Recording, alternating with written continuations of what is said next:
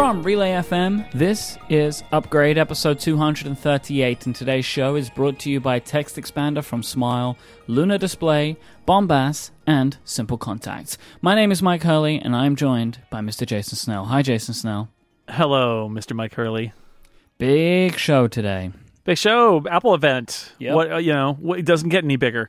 It doesn't get... Well, the September event is a little bit bigger, but this one has a lot of information, which we're going to do our best. I mean, the sort of genre of the type of show that it is doesn't get any bigger, but yeah, you're right. We're going to do our very best to break down the information today, but it must start... We don't even have time for Snell Talk this week, because we must start with our draft results. Draft results... Yes. They get rid of Snell Talk on a week like this. Okay. So in case you didn't hear on our last episode, which, by the way, I was really proud of the way our last episode came out, and I hope that we have some new upgradians out there in the audience who may have come from last week's episode. But if you did miss it, then we did a draft in which we tried to pick what we thought was going to happen during the event. And I have scored it. You have scored it. I think it's pretty clear cut that you took this one. Yeah. But I still want to go through it anyway. Mm-hmm. So the video streaming service, neither of us got the name. You thought Apple TV, I thought Apple Video. You were close. Yeah, close. I left this unscored because I thought that if it was a very, very, very close thing, I would make an argument that, really I just missed a bit of punctuation. Mm-hmm. But I don't need the point, so fine. What would a services bundle be called? Let's just skip that one for the moment. I wonder. Imagine. I'm still wondering. Then you pick the four following things. News launches by the end of April. You get a point. Apple will offer subscriptions to other video services. You get a point. Video game service unveiled. You get a point. Woo-hoo. Video service costs more than $10 a month. Again, we'll come back to that in a minute because we don't know. We don't know. And then we move over to mine. Services bundle unveiled. Wah, wah. Apple to have video content that they did not make available for free to subscribers. Again, we just don't know. But we didn't get that information today. Video service launches in the US only. That was not true.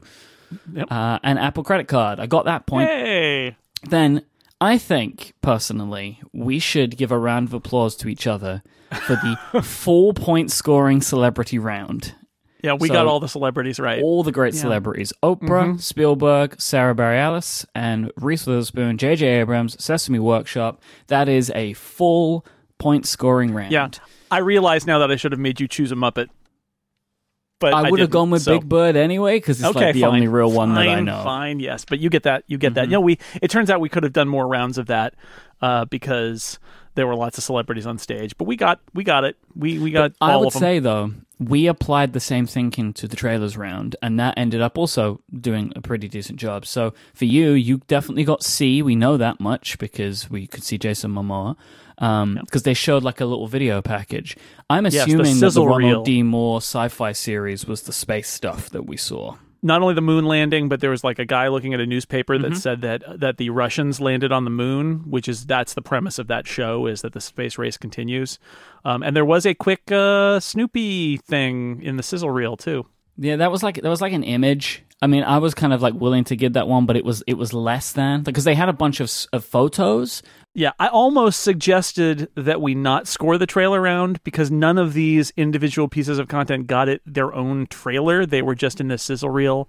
But we could also score it. I don't think it changes we did say that we'd... But anyway, so I know that the morning show drama was in there. And again, unfortunately, Little America could have been featured, but it just couldn't be identified. I am certain that Little America is in there. There's a picture of a girl wearing a hijab riding her bike down the street. I cannot imagine that is not Little America. It could have been that movie they signed at Sundance. But anyway... Could be, but I would give you that one. And there's no Oprah content because there isn't any.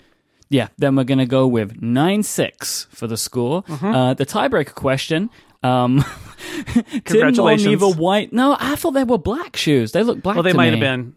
We might need closer analysis from our shoe correspondent. But it was a dark gray or black sneaker with a big white sole all the way around.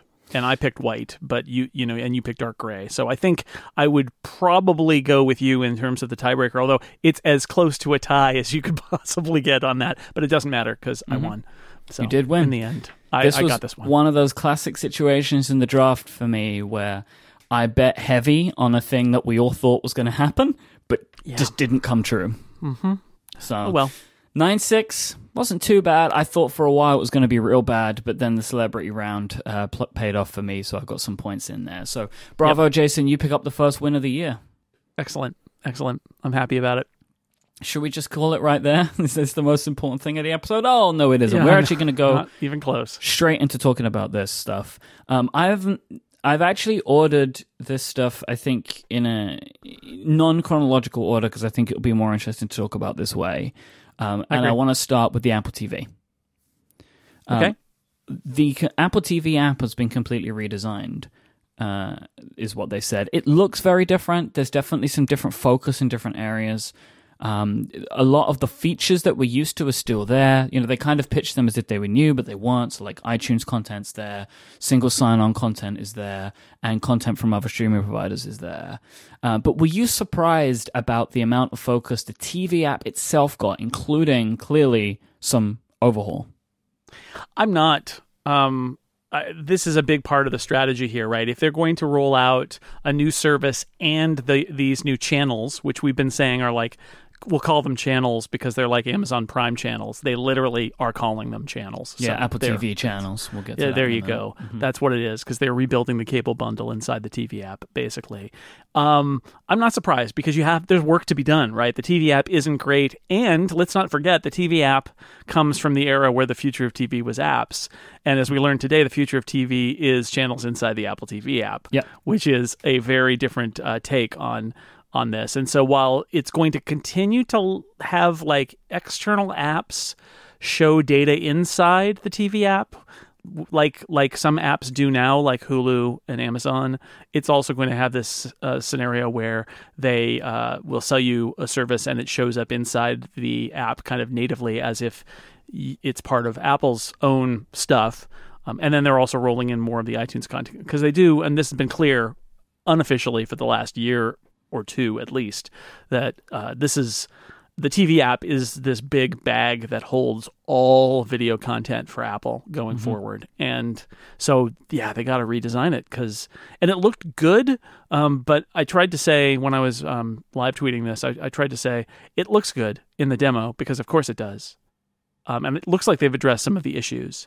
At the same time, I did get the sense at one point like they were scrolling endlessly down a page. And I thought, is that going to be any good? It's like, oh, look, you've just stumbled upon a new way to have the fundamental issue with the TV app, which is just infinite scrolling, which is not nice to use on that remote. I mean, Netflix does this too. The amount of content in any of these things that's cataloging all the video services is difficult. But I think Apple's vision here is that basically if you're on any show but Netflix is going to all roll kind of into this TV app. Whether it's from Apple or from one of these other providers. And, that's what they're going with. But the truth will be when we actually try to use it, because it could be a mess, depending on what's in there and what's not. And some of that has to do, like they were demoing an ideal situation where I think the woman who was doing the demo said something about like, oh, I'm on Charter cable, so I have this thing. It's like, well, yes, that's a best case scenario. While I'm on Xfinity personally, and although they've got a really great iOS app, they won't let it on Apple TV because apparently that's a deal they want to extract something from Apple in order to do. I don't even know. And so, I don't have the best case scenario, and lots of people won't have the best case scenario. So we'll have to see. I actually think you've stumbled upon I actually think that the introduction of Apple TV channels was the weakest part of this presentation, because it's just what Amazon's doing, is what it appears to be, in that you can pay Apple to provide you with content from other providers, companies like HBO, CBS All Access, and Showtime. Starz is in there as well, but that's about as good as the lineup gets. The list is not very deep. It's not that massively impressive, in my opinion. They were talking about the ability to offer this stuff outside of the US at some point, but they didn't really give any information on what that's going to look like what kind of channels am I going to get. It's probably not going to be an incredible list, probably similar to what Amazon has. But a lot of the talk, again, and this is the thing that me and you have been talking about for a while, where a lot of the reporting on the rumors of this was like the Apple's about to do this amazing thing here. But we have been talking, as many listeners of this show will know, for Upstream over months and months in the past. Apple probably wasn't going to do anything that wild here, and they kind of didn't. Like it kind of met what we thought, which was they're not going to have, at least they're not showing right now, this heavily discount. We're not seeing any of that. We're not seeing some way to put your own package together. It's just you pick a channel, you pay for a channel, and that's about it. It's Amazon channels, but within Apple's interface instead, which is not the worst thing in the world. I think the big difference in this is that Apple, because they did offer that API, 2 years ago, for the TV app, where they wanted, back when the future of TV was apps, they built this API so that if you've got an app, you can share your watch data with Apple and it'll become visible in the TV app, and then it will basically go out to that app if it needs to jump to the episode or start playing or whatever. And what that gets Apple is, as they showed quite prominently in a lot of the slides, things like Amazon Prime Video show up in the TV app, even though Prime Video is not a channel inside Apple. Can you imagine? It's like channels within channels within channels. You can't do it. But it doesn't matter if you've got stuff in Prime Video, because they're using the API and they are syncing with the TV API on Apple's platforms. Amazon shows show up in the TV app. So that's weird in the sense that there are going to be two ways you could see something in the TV app, from an external app or not. But the I think the bigger issue is that it also means like Netflix has opted entirely out, and that exacerbates that situation even more, because now there's even more content in, and Netflix is really out because it's still all the way out. It's not tied in, and you can see why they wouldn't want to be, right? Because they would be, all of their shows would be mixed in with everybody else's shows, and the recommendation engine would be for all sorts of different shows on any of the networks you subscribe to. And Netflix doesn't want that. Netflix wants to be the only place you ever think of going for video. But like I think that the Netflix problem, it exacerbates the issue that I find, which is if you're used to going away from the TV app for some of your content, would you not just continue going out of the TV app for all of your content, right? Like that's kind of been my experience. So like if I look at the stuff that I watch, right? So a lot of Netflix, a lot of Amazon Prime, and a lot of YouTube. I never use the TV app for Prime because I'm using, like I never think to do that. Yeah, I would say my experience with Prime channels tells me that this is a good idea, because Prime channels is really convenient because it's all in one, it's in the Prime app. So doing Apple TV channels, similarly, if I've got a whole bunch of stuff amalgamated together in one place, so that I know I only need to check, in this scenario, basically, I only need to check the TV app and Netflix. And the rest of them I don't need to worry about. I don't need to switch to other apps, because the TV app and Netflix are the only two that really contain pretty much everything that I've got. That's the advantage. Well, tell me then about the channels. Do you think that there is enough there to be compelling? Well, I mean, it's just reselling channels. I just don't think that anything is going to rise or fall based on the partnerships. I suspect they have more or less, I mean, by launch time, will they have more or less the same partnerships that Amazon has? Yeah, I imagine so. Right. I imagine they will resell everything that isn't either a giant of streaming or is a direct competition to Apple. And if I were Netflix, I'd probably do exactly what Netflix is doing. But if I'm BritBox or CBS All Access, I would be like, integrate me, Apple, integrate me fully into your interface where my stuff is in there along with your other stuff. And I'm just, I'm part of the big package of all that content, because it's more, it's more subscribers, it's more money, it's easier, and it's providing access to those things. And the channel concept is nice in that way. So I imagine they'll get all of the partners that Amazon gets, because those are the kinds of partners who benefit from that business model. And then what they won't get is the ones like, really like Netflix, where it just doesn't work. Probably Disney, right? I'm kind of up in the air about Disney. I'm not sure about Disney, right? Like, I feel like I go backwards and forwards on it, because they don't have the competitive advantage that some of the other companies need, right? Like, they don't need to compete in the same way. I'm really intrigued about They're not Netflix. I mean, they're not Netflix though, right? They're competing with other people, and the argument would be, I think with Disney, it comes completely down to what the terms of the arrangement are. What percentage does Apple take and all of that, because the great advantage of Disney Plus being in Apple TV and on Prime Video is, it's a a huge potential audience, and these big stores basically are selling your product rather than making everybody go on the outside. The disadvantage is now you're mixed in with other stuff, and you got to do some revenue sharing, and that's not so great. So the question is, what are your designs? Are your designs to be Netflix or not? If you're Disney, think about where you want to be in 5 years, and then think, well, does that Apple deal make sense with where I want to be in 5 years? And maybe it does. I mean, I'm kind of the opinion that unless you are Netflix, these channel deals are good because it's another place for you to sell your stuff. And the more you're in front of people, the better. Like, I use CBS All Access more in Prime than I did when it was its own app. Right. Because I was only purposefully going there for Star Trek before. Mm-hmm. And this year, I see it in my Prime Video with a bunch of other stuff when I'm thinking, I'm going to watch a show. What do I have? And then all the CBS stuff is just integrated in there. And that's really good. So if you can imagine, you talk about that on the Apple TV, like you throw in CBS, you throw in BritBox, you throw in, I don't know, Showtime, HBO. And you are rebuilding the cable bundle, but you are also, you've got the convenience of the fact that all of that content is just kind of there, and you can find it and you can see it, and you don't have to worry about where it's coming from, which I think from a consumer standpoint is the ideal, which is not to worry about what channel a show is on, just find the show and watch it. Yeah. So I don't know. I think it's not the ultimate solution, but I think it's good, and I think it's good that Apple's doing it because Amazon's doing it, and I think it's a good experience. So I think it's good for Apple to replicate it. Yeah, but we don't have pricing.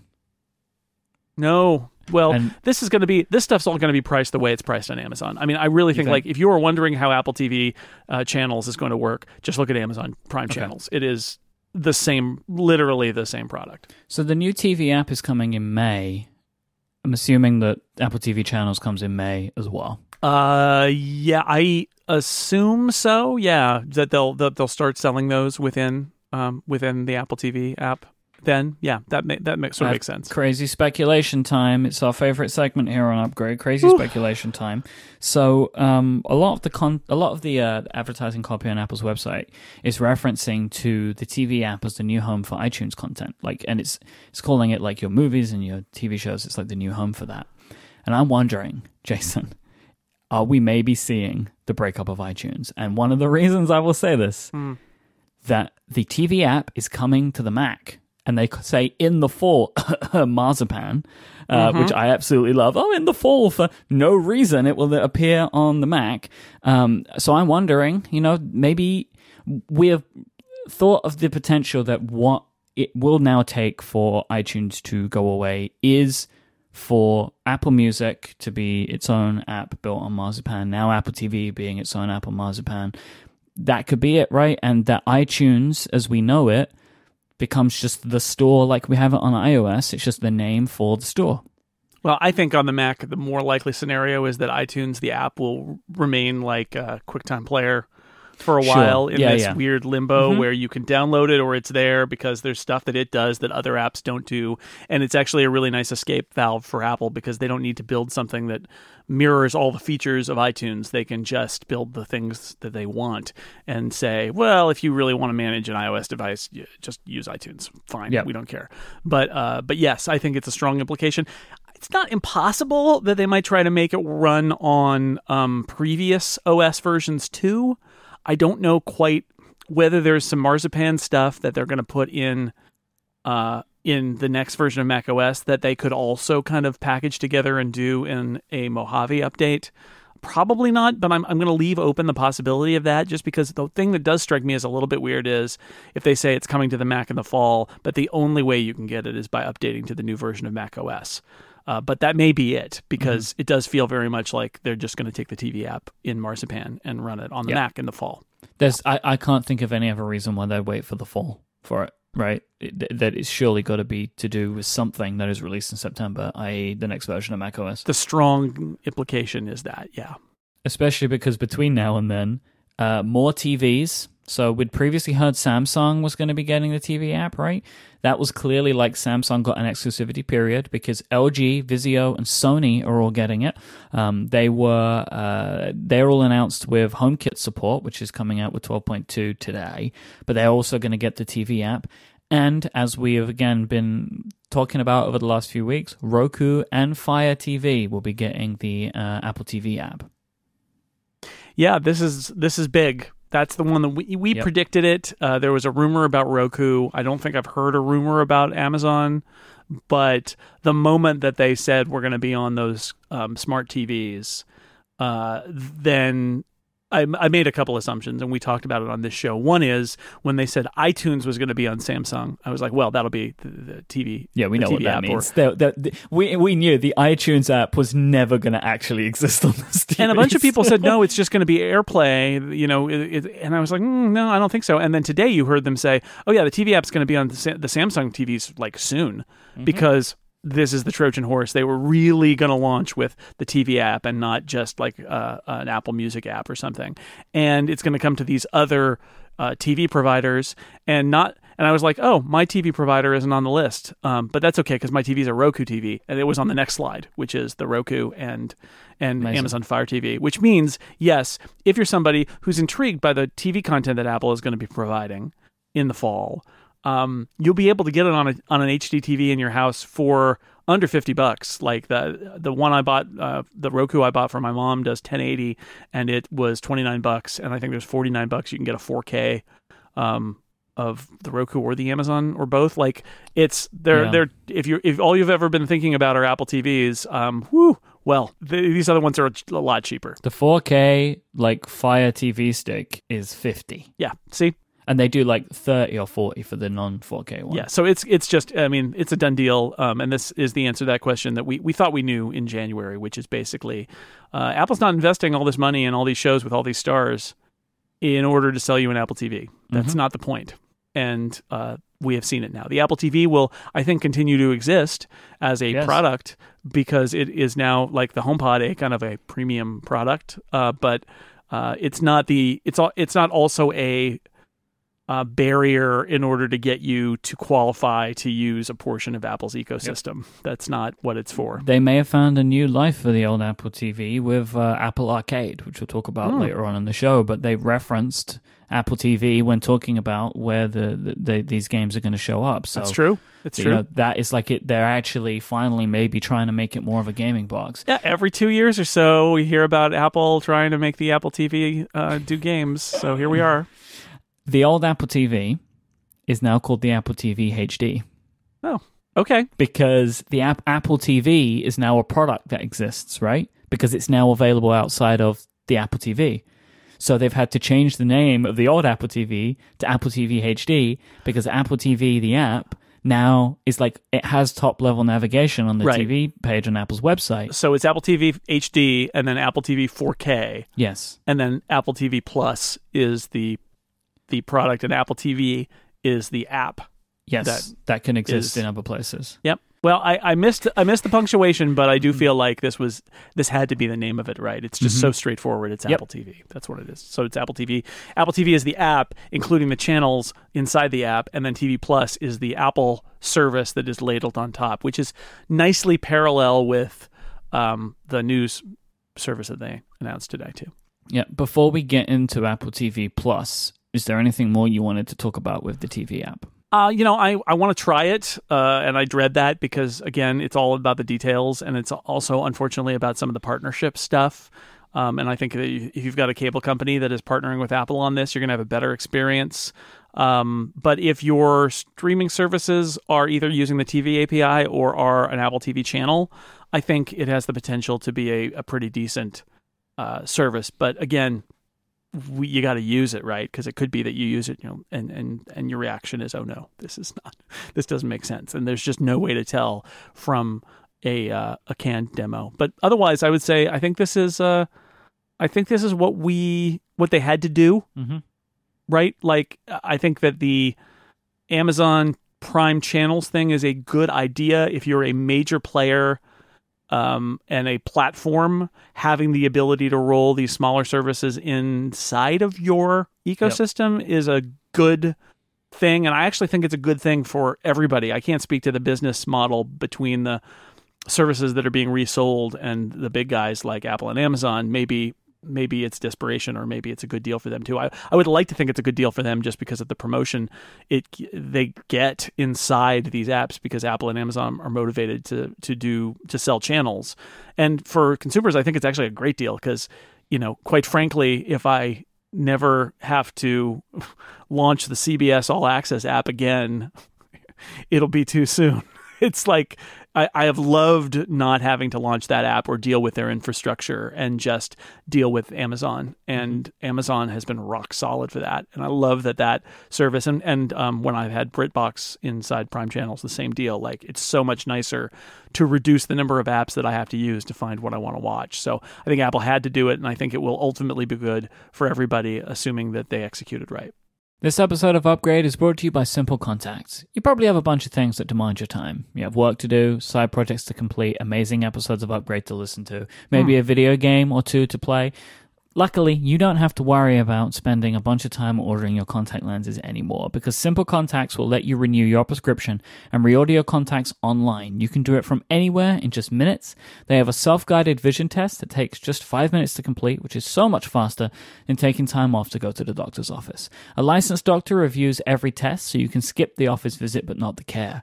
I need to let you know this is not a replacement for your periodic full eye health exam. Simple Contacts will check that your current prescription still helps you see 20/20 and will renew your lenses based on that prescription. They're not writing completely new prescriptions or examining your eye health. The Simple Contacts app is super well made, and their vision test is really easy to perform. You can just set it down and you read it like a chart. So you just walk some space away. It's like an eye chart. It's like the test that you usually have to go to the office for, but instead you can do it in your bedroom in your pajamas if you want to. The app walks you through every single step. The prices are way better comparatively than what I've seen elsewhere. I don't want to have to wait in a doctor's office to ever have to do something like this again, knowing that Simple Contacts is this out there in the world. This app makes it so much smoother and easier for you to renew your contact lenses. You can trust me on that one. Simple Contacts have all the brands and lens types you're already familiar with. Their vision tests cost just $20. The prices of the contact lenses are unbeatable, and the standard shipping is free. Plus, on top of all of that, I have a special offer for our listeners. You can join the over 5,000 people who have rated Simple Contacts 5 stars in the App Store and get $20 off your contacts by going to simplecontacts.com/ahoy20 and using the code ahoy20. That is simplecontacts.com/AHOY20 and the code AHOY20 ahoy20, and you'll get $20 off. Our thanks to Simple Contacts for their support of this show and Relay FM. Apple TV Plus. Is this why the phones are called Macs? Maybe. I think it might be. It reduces some confusion. Right, I feel like it would have been super weird if they would have had like multiple products with plus in the name, and some of them are written out PLUS and some of them just have the plus sign. Considering they at least tried to clear up some of the issues of Apple TV, right? Like they don't want too many things named exactly the same anymore. The opening was really cool. They had like a bunch of like that. We should mention they had a really nice kind of opening credits sequence video at the start of the presentation. That was nice.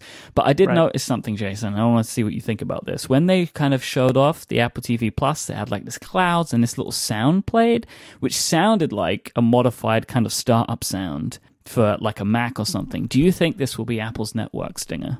I don't know anything about it. I don't know if I even noticed that, so I have no comment on that. I'm going to see if I can try and grab the audio and put it into the show so people can hear it for themselves. But there was like this nice little chime.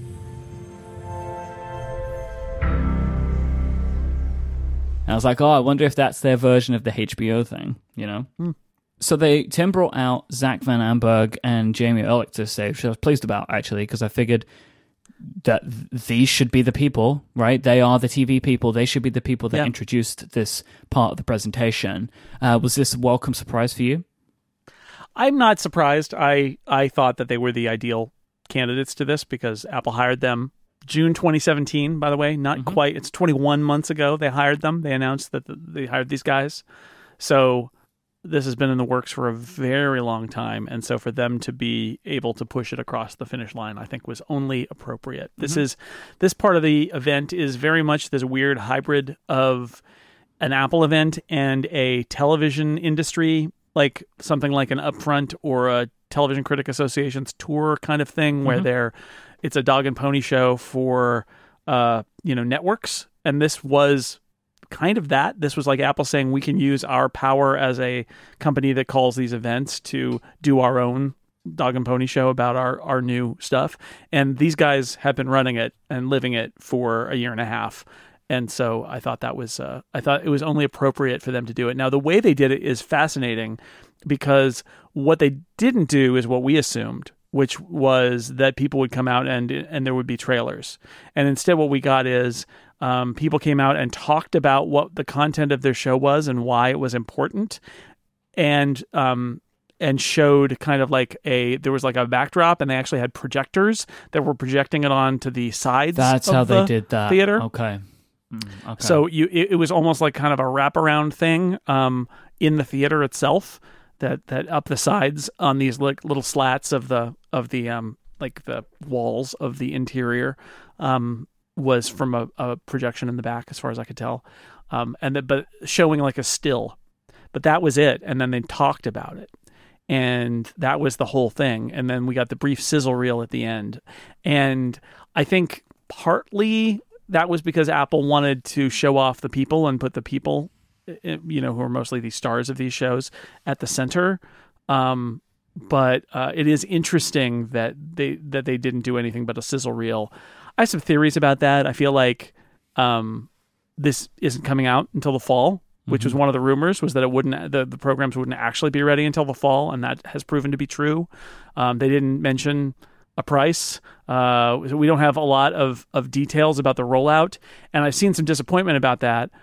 I'm a little disappointed because I always want to know whatever, but I feel like the purpose of this was for Apple to explain what this was, and give it its branding, explain where it fits and what Apple is doing, and show off the people and that they value the creative people, right? Which is some of these stories that have come out. It's like, oh, what does Apple feel? And this was Apple basically saying and sending a message to the entertainment industry saying, here's what it is. Here's what it's called. We love you. You are storytellers, and we think you're the best. The story was starting to get out of control for them for many reasons. One, for the rumors, and two, just because they're continuing to sign more and more content whilst never acknowledging that they were actually doing anything. And the tenor of the industry pieces and some of the larger, like Wall Street Journal and New York Times pieces about this has become, well, more negative. But when I read through between the lines of them, I kept thinking, there's a lot of people in Hollywood who are just frustrated that this is not a thing that's been announced yet,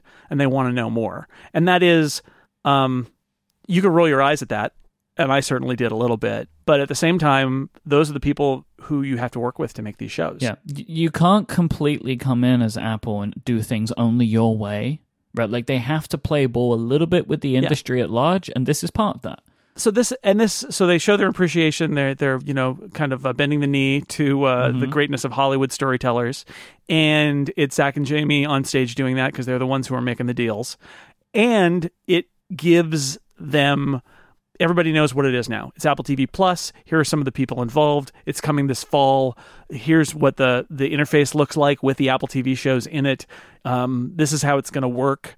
And yeah, there are details missing, but if I'm a Hollywood person who is frustrated that it's all like, I've been working for 2 years on something that nobody even knows about, maybe you're not Jennifer Aniston. And if you are, hi, Jen. Hi. It was nice to be in the room with you today. If you're not Jennifer Aniston, at least you know the circles in which you're moving, the product you're working on. You can tell your friends, yes, I am working on a thing for that Apple TV Plus thing that launches this fall. Mm-hmm. It's out it's out in the world now. And while if you're an Apple follower and you're frustrated because you were just trying to see what the price was, I hear you. I don't think it was for you. I think this was Apple setting the table. There is a second event coming, which will be the iPhone event, when this will all be announced and shown off, and they'll talk about pricing, and that's when we'll get our trailers. So here's the thing. It wouldn't surprise me if they launch this or announce the launch date at the iPhone event. Here's the thing. Now that the sizzle reel is out, now that they've launched, they've unveiled, whatever you want to call it, they've announced, the name and the stars and some of the names of the shows and all of that, Apple is now free to roll out trailers whenever the heck they want. Yeah, good point. Right? Good point. Mm-hmm. So they could drop a Jason Momoa C trailer in May and say, isn't this, everybody get excited about how amazing this is. And in July, they could drop a thing with Jennifer Aniston and Reese Witherspoon and Steve Carell and be like, oh my God, isn't this going to be fun? And they can just keep on promoting that stuff. They don't have to hold it. They could hold it until a little bit closer to air, but they don't have to now. All those rules are out the window because the product is now a real service. Service is now a real thing, whatever it is.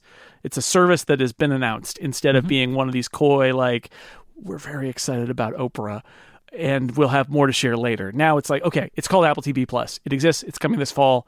That opens the door for all sorts of promotion at whatever time Apple wants. You mentioned Jason Momoa. He came out among many stars, came out on stage. He came out with Alfre Woodard, and they spoke about C. Now, all we've really known about C is that it was a sci-fi show, and it was probably the most expensive TV show ever made. Yeah. But we found out, like we did with many of these shows today, what they actually are. And now, I already had read that C was about a post-apocalyptic world where people can't see. I haven't had seen been out that there one, somewhere. but there's, or at least even we the very most we had like real top line descriptions for what they are, but the creators were able to talk about it a little bit more. And I thought that this show, I'm excited about the show. I love the idea. I love the premise. Right. So the premise is that there was a virus that hit the earth and it killed many people. It left like a few million people left, but all of those people couldn't see anymore. So you're like, oh, that's the show is about them dealing with it. But then they kind of twist it a bit where it's like many generations later, the world is now kind of just adapted to the fact that people can't see. The idea of sight is almost feels like a fable. The show begins. And like, I think that is really interesting sounding. Yeah, and the funny thing about TV is this is why you have to do a lot of different shows is that different shows are going to appeal to different people. I'm sure you already have understood that Stephen Hackett and I will both be right there for that Ron Moore.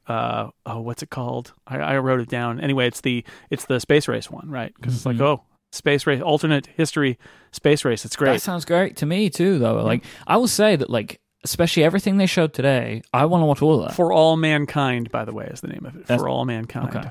But like all of the shows that they put on stage today, I'm like, yeah, I would try all of those. Like the pitches for those shows sound exciting to me. And some of them will be good, and some of them will be bad. Anthology shows, I have this theory, which is that anthology shows were big in the 50s and 60s, but have decreased in popularity as time went by. They basically died on network. And the truth is that Black Mirror made anthology series hot again. Cool like again. if I were Steven Spielberg, I would send many notes of thanks to Charlie Brooker for doing Black Mirror, because everybody saw Black Mirror and was like, ooh, anthology series, tell me more. And my theory is that most people don't want to watch anthology series. People like watching like shows with the same actors and the same characters every week. And although with streaming it's a little different, it's like a bunch of mini movies kind of thing, and Black Mirror has been successful, but there are two of these Apple shows are anthology series: the Kumail Nanjiani, Emily Gordon show, Little America, and of course Amazing Stories with Mr. Spielberg, who doesn't want Netflix to win Oscars, but this is TV, man. This is Apple TV. TV's fine. It's not getting any Oscars. It's fine. It's fine. It can get all the Golden Globes at once, or like all the Emmys. Yeah, go for it. Yeah, right. So anyway, I think that's funny, and I think that is something I'm going to watch, because I'm skeptical about the appetite for anthology series. And if you look, let's see, the replacement for Black Mirror when it moved networks was the Philip K. Dick's Electric Dreams series. That got canceled. Twilight Zone on CBS All Access is Jordan Peele, and that'll be great, except nobody will watch it, because this is my prediction, is nobody watches anthology shows. And Black Mirror has made a lot of money for a lot of people to make anthology shows that nobody will watch and will eventually fall off the network. Doesn't mean they are not good. And the Apple ones may be good too, but I feel like you already kind of gave a hint earlier, but being in the room with all those celebrities, were there any like specific that stood out to you as you were just excited to be in the same room as them? Well, I mean, they're all down low in the good seats, right, where the pretty people are, and then the press is up high. And from far away, it's like, is that Tim Robbins? I think it is Tim Robbins talking to Eddie Q. I don't know, maybe. So it's cool to see people. I've seen so many famous people in theaters at Apple events that it's a ridiculous list, and I got a lot more of them. I don't think I've ever been in a room with J.J. Abrams. He did a WWDC thing that I didn't go to, and yes, as I spoke earlier to veteran Upgradian Jennifer Aniston. She's about my age. I remember, her being in Friends and all that, and that was kind of fun to see that, and a bunch of other famous people. Steven Spielberg, for Pete's sake, I got to see Steven Spielberg in person. That was pretty cool. But it's fine. I've seen U2 a couple of times at Apple events too, and look how well that went. So I think the overall slate of content is looking pretty interesting. They had like their scissor reel showed off like a bunch of stuff, and it looks like from at least a production standpoint, they have a lot of shows that look very pretty. Oprah came out. She was kind of like the one more thing type situation, right? And she gave a really touching speech. And they actually gave some information about what she's working on. So we knew it was like a big deal with Apple. A lot of things they're working on together, but she's working on 2 documentaries right now, and it seems like some kind of video, like whether it's going to be in the TV service or it's going to be a podcast, we're not sure. The book club, the Oprah Book Club, she wants to kind of put that into a billion pockets. So she said, I really enjoyed her speech. I thought it was very touching and very funny. But yeah, so like that, we had assumed Oprah would come out, and Tim seemed very emotional about Oprah. He wiped away a tear. He did. Wiped away a tear for Oprah. We knew. I mean, that was the easiest one to call, right? And in fact, when she wasn't in that original, the guy sitting next to me, I don't even know who he was like, Oprah, come on, Oprah. And it was never Oprah, right? It was always somebody else. And then he was Big Bird, and he's like, oh, I don't think this is Oprah, right? And I'm sitting there going, okay, guy next to me, I'm a little surprised too that there's no Oprah yet. And then there's like, oh, there's one other person. I'm like, and I began writing my tweet at that point saying that Oprah was on stage because I knew that was going to be there, and that was indeed what it was. So, what they're using her for is also interesting because it's she's got a bunch of projects in the works. That was a good example of somebody who's got an overall deal with Apple instead of somebody who's got a show on Apple. Although I think Reese Witherspoon's company has sold like 3 shows. Didn't we say last week? 3 or 4 shows? Her company, Hello Sunshine, has sold the most kind of like individual shows. But like Oprah has a special deal, which is just like overarching all kinds of content, right? Including Oprah's making content. Yeah, just like that Obama deal with Netflix, right? Exactly. It's like the Oprah deal with Apple, and she's got a documentary and a miniseries doc, and she's going to do a book club, like with live conversation with the author and stuff, which I actually think, because Oprah's book club, for people who don't know, and people don't know Oprah very well, Oprah's book club on her weekday show in the U.S. when that was on was enormous, like one of the greatest ways to sell a book ever, and honestly I think got people to read a book who'd never read books, and it was a phenomenon. And so the fact that she's kind of going to bring that back and use Apple as the platform, I think could be very interesting depending on how they do it, because the digital media world might be a better fit for something like that, because you could do little bits about the book and talk to people who are reading it. And she's going to do this apparently like live conversation with the author, but that'll be available on demand. And I kind of feel like it would be easy to say, oh, well, it's nice, this is prestige stuff, but who's going to actually do it? But I will say Oprah's book club was like an enormous thing. And if they can do that right using the technology at hand for Apple, that could be a big deal. All right, should we move on to Apple News? Yeah, I think so. I mean, we will have every opportunity to talk about Apple TV Plus in the future, since it's not out yet. Later. We don't know how much it costs. We don't know if it's going to cost anything. We don't know anything. Well, okay, so I want to make a point there. We do know that pricing is going to be announced in the fall, and that it is a subscription service, which to me And again, I don't believe these reports that we've seen that said, oh, they're just going to give it away and make the money up on channels, because I don't think that actually makes any sense at all. No, I don't either. I think you would have to be really far down a rabbit hole to believe that the press release saying that pricing is going to be announced in the fall and that it's a subscription service could mean that the pricing is nothing and that anybody can subscribe. I just, no, it will have a price. Pricing will be announced in the fall. They're not going to give this stuff away. The real price is the bundle. That's the real price. Probably. If there is a bundle, that's probably it. And then also, we'll see how they want to do the trial period, because like other stuff, Apple Music had a trial period, Apple News Plus has a trial period, so there's opportunity out there. One thing we do know, though, is it won't be US only. It will be launching in over 100 countries at launch. Yeah, and that's because they signed all of their deals to have full worldwide rights to their content. To which I'd sincerely thank Apple for making that happen, because that was never a dead cert in my mind, so I'm very pleased that that's going to be the case. All right, today's episode is also brought to you by Bombas. Look, you might not think about socks very often. If you're anything like me, busy. It's all busy. Everyone's busy. We're all busy these days. That is, I actually think, a great thing about a lot of our sponsors, just busyness. Taking away things you don't have to worry about anymore. Maybe you don't spend a lot of time thinking what goes on your feet, but let me tell you why you should think about Bombas socks. They're super stylish, super comfortable. They have really great patterns. Some of my favorite patterns. Have you seen the stripes, Mike? Yes, I've seen lots of stripes. The men's nautical stripe dress calf sock, because that is like my sock zone. Well, let me tell you, Jason, right they Socks have a Plus Sesame Socks Street Plus, Mike.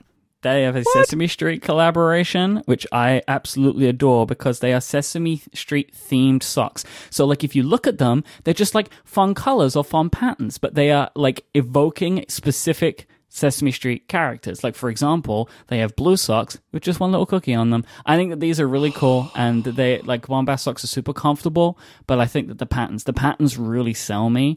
I am a man who enjoys a fancy, colorful sock. They have great dress socks, and they have socks of all different sizes. So if you want athletic socks or quarter socks, calf socks, they've got them all. Bombas makes the most comfortable socks ever. They're made from super soft natural cotton, and every single pair comes with arch support, a seamless toe, a cushioned footbed. So these are super comfy without being too thick, and that is wonderful. They have so many colors, patterns, lengths, and styles. They'll look great in the gym, at the office, or out on the town. Your feet, they're dreaming of Bombas socks right now, and for every purchase you make, they donate a pair to someone in need as well. I love that. I think that's awesome. Buy your Bombas socks today at bombas.com, bombas.com/upgrade, and you will get 20% off your first purchase. That is bombas.com/upgrade for 20% off. Go there right now. Your feet will thank you for it. That URL one last time, bombas.com/upgrade for that 20% off. Our thanks to Bombas for their support of this show and Relay FM. BOMBAS. This is going to be another one of those situations where no one understands what I'm saying, because the chat room right now are really struggling. It's bombas.com/upgrade. BOMBAS, bombas.com. That's the American pronunciation. Thanks, Jason. I appreciate that. You're welcome, Mike. All right, so should we move on to Apple News Plus? Yeah, let's do it. This is the texture thing that Apple bought, which was the magazine service. Now, the big difference here, and I thought very cleverly shown on stage by being demoed on an iPhone, is what they're not trying to do is digital replicas where there's like, hey, here's an iPad and we scanned in a page of a magazine and you can read it. That's not what they're doing here. They have worked with all these companies that publish these magazines to try and get the content feeds out and then have them display in an attractive way, but using the Apple News format. And so, yes, you can read them on your iPad and they'll look nice, but you can read them on your iPhone. And so they've taken their deals that Texture made with the publishers. They seem to have rolled those over. So there's 300 magazines in total. That was a little slip up in a order of magnitude mistake by the presenter. That's and then also and it's funny, I was watching my Twitter feed, and like I was literally watching people complain about things that hadn't been mentioned yet as they were being mentioned multiple times in this event, including, but what about newspapers? And the answer is, well, yes, they the LA Times and the Wall Street Journal, so not the Washington Post, not the New York Times, but the LA Times and the Wall Street Journal are in there. There are a bunch of digital premium subscribers, like subscriptions like TechCrunch has their new premium tier, and that's going to be covered in here, and other stuff like that is going to be covered as a part of this single subscription plan. And unlike so many of the things announced today, this is basically pushing out with the next version of iOS and macOS with an updated news app, and will be a 1-month free trial, and it has a price of $9.99, and is also launching in Canada. And they've got Canadian partners, including magazines and a large newspaper, and in English and French. And then we'll be rolling out in the UK and Australia pretty soon, like this fall. So this is a service that is the furthest along of anything announced today, I think. Yeah, because it's out now. Right, like that. That makes it naturally the furthest, right? Because it's something it's pretty far along if it's actually been released. Yeah, I think so. But I think this is I'm fascinated because my guess is that this was not part of their original plan with news. If it was, then good for them for having the foresight. But like the first step with news was to get the news app out and try to make the news reading experience and the web reading experience nicer by letting Apple control the app part of it. And then you just have to generate content in a feed format, in RSS or in Apple News format. And then they started hiring editorial people to curate, and they built recommendation engines, which also I should say, every single presentation today had at least a nod toward privacy, which was very interesting. And that is something that Apple is just all in on now. Every product, it's like the Greenpeace protests leading to the eco-friendly slide on every single product announcement Apple makes. Mm-hmm. This is like that, where it's like there will always be a privacy mention in a product or a service. And so here they revealed that your personalized news recommendations actually come from a pool of recommendations that is dropped in your device, and then your device uses its on-device analysis of your behavior to select out of that pool and show you stories. So Apple doesn't know what you're reading. Only your device does, and it doesn't radio that back. That is really interesting, and I didn't know that before. I'm not sure if they've shared that before, but that is something that they kept hitting home about in terms of what their commitment to privacy is. Do you think? I mean, they didn't say, but like, do you think that they're maybe doing some iCloud-based sharing like they did with photo stuff? Because you could end up with completely different recommendations device to device, right? Depending on what you're reading. I don't know. I think. I don't use Apple News enough to say, but I think maybe there is some tracking of what you've read in your iCloud account. Yeah. But I'm not 100% on that. I mean, it would make sense that it is that way. It doesn't mean that they did it, but that would make sense, and that would be something that would be locked to you, and it wouldn't be Apple knowing it, right? It would be your data syncing across devices, so it may do that. Anyway, so the next step of this is there's still a lot of paywalled content out there, and it's not in Apple News, and they decided to buy the texture service because they wanted to go in this direction. And I got to say, I think this is a pretty cool idea. I think $10 a month to unlock access to all sorts of extra content could potentially be really good. It all comes down to the partners. Although I will say, as a Californian, having the LA Times is really good because that's a really good newspaper. And in general, the Wall Street Journal, honestly, like $10 a month for the Wall Street Journal alone is not a bad deal at all if it truly is the bulk of the content from the journal. And there's some kind of question about exactly what is in there. Yeah, it doesn't seem that there's a definitive answer yet. But that, and then like Sports Illustrated and like some of the other magazine partners, like it doesn't take a lot. If you're somebody who likes to read, it doesn't take a lot for the $10 a month to actually be a pretty good deal. Now, it's not for everybody, obviously, but their point with 300 magazines was to say there's probably 5 or 10 magazines on here that speak directly to you. You're not going to, as they said humorously, now if you subscribe to all 300 magazines, it would cost you $8,000 a year. Well, I like that. Nobody's going to do that. But you can burrow down into something that is like super interesting to you. Maybe Rolling Stone is interesting to you, or Sports Illustrated would be interesting to me. I used to subscribe to that. There's a lot of opportunity here for this to be, not for everybody, but to be a good deal for a lot of people who like to read. So this felt to me a lot like another attempt at Newsstand, right? Like Apple's old service. Yeah, they even said, "Oh, we love a newsstand," and they had a picture of a newsstand with. I looked MacLife, because Macworld's not printed anymore, but MacLife is still done in print, and there was a MacLife issue right in front of a Wired issue, and I was like, "Yeah, they put a Mac magazine in there. It's great." So they mentioned a newsstand, and they showed the newsstand, and this is what newsstand should have been. That's the tragedy of it, is that newsstand should have been this. 8 years ago, newsstand should have been this. Newsstand should have been, and Steve Jobs got carried away with a product demo and went in a totally different direction. Newsstand should have been, I am providing you with this player, basically app, and here's a spec. You put your content in this format, and it will be viewable. And instead, what Newsstand was, hey, why doesn't everybody write an app? Their own custom app, which was super expensive, hard to do, led to a lot of bad apps, and ultimately was a failure. So this is very much like Newsstand, except the right way. Mm-hmm. As somebody who went through that process with Macworld, let me tell you, boy, I wish this had been it, because it would have been so easy to set up a project saying, we're going to do an Apple News export from Macworld Magazine. Whether our business people would have wanted to do the deal for the premium one, I don't know, but it would have been a conversation, and it would have been something that would have been within our area of expertise. And instead, we spent a lot of money on an app developer for an app that was okay. Mm-hmm. So, it is nice to see Apple finally get there with this. Apple News is a pretty decent vehicle for this. Apple News is not my favorite thing. I don't use it a lot, but it has gotten better over time, and I think that putting premium content in it could potentially make it just that much more appealing.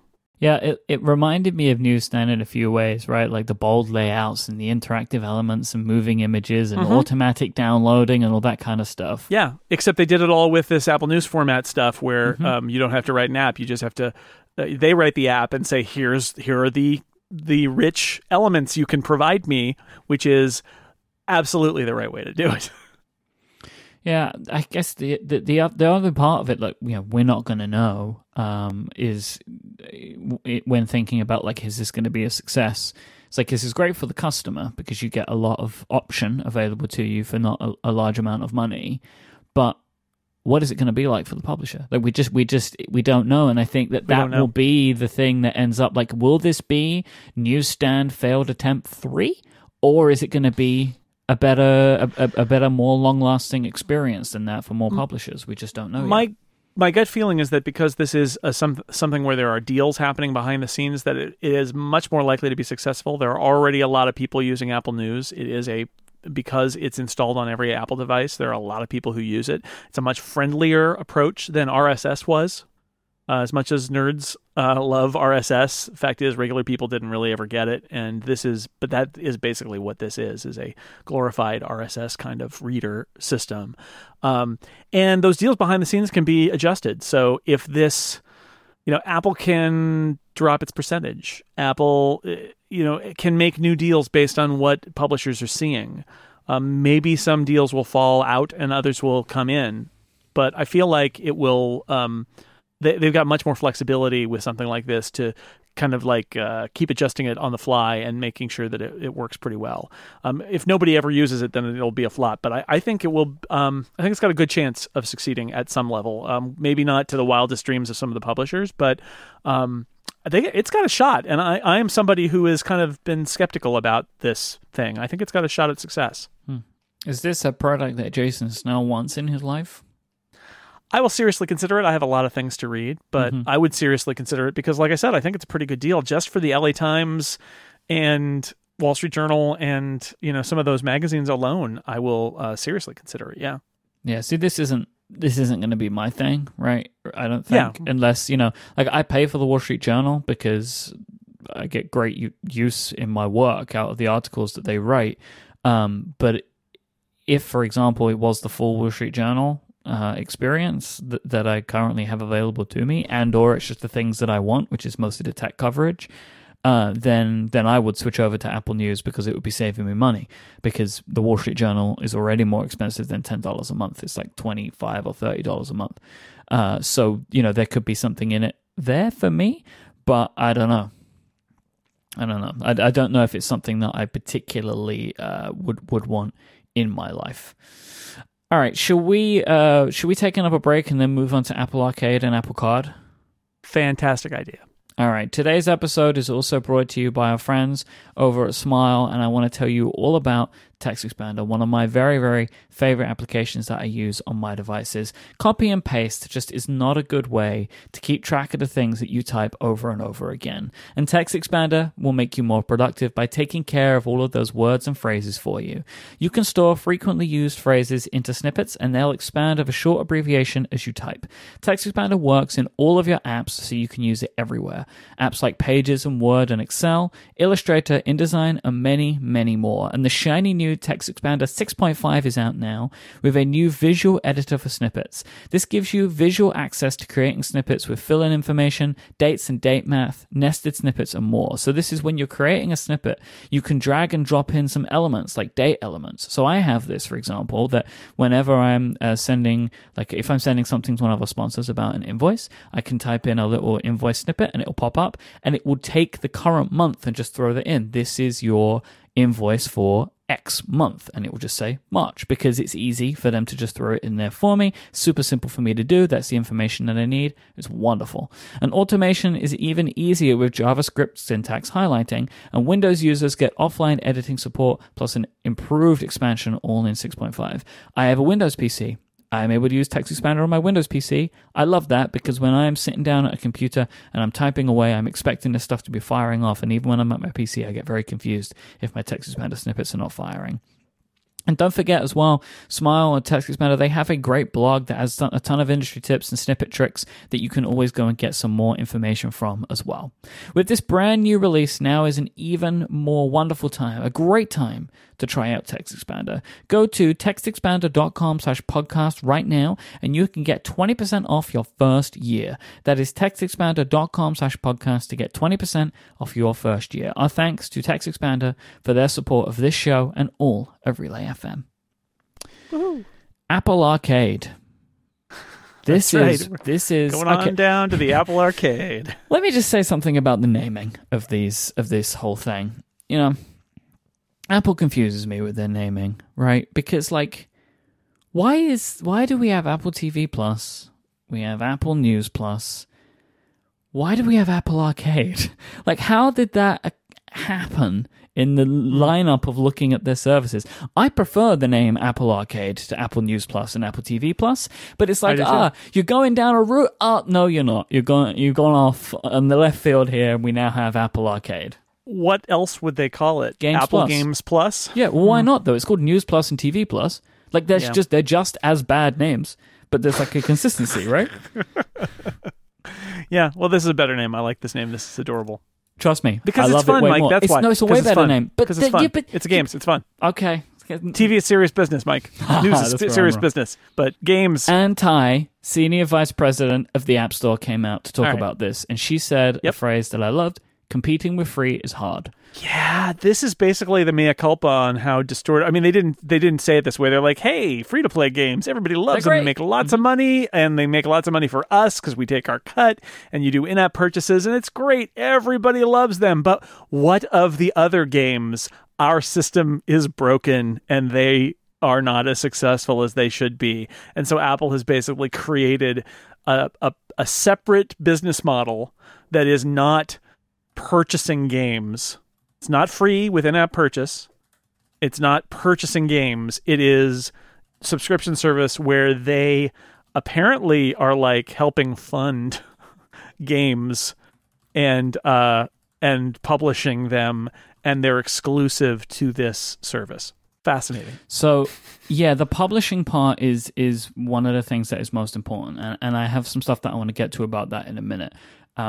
but this is 100 games, right, that Apple are claiming some level of exclusivity over as part of this game subscription service. Right, mobile exclusivity and service exclusivity. It doesn't mean that they might not sell it on a console. Exactly, because there was a specific game that they showed, which I think is called Overland, which is coming to the Switch. Like it was one of the ones that was in their little presentation. But to be honest, Apple just doesn't want these games on Android. Like that's their big thing, right? Like not on Android and not on any other maybe subscription service that will come out. Now we need to say this is a subscription service. It is not a streaming service.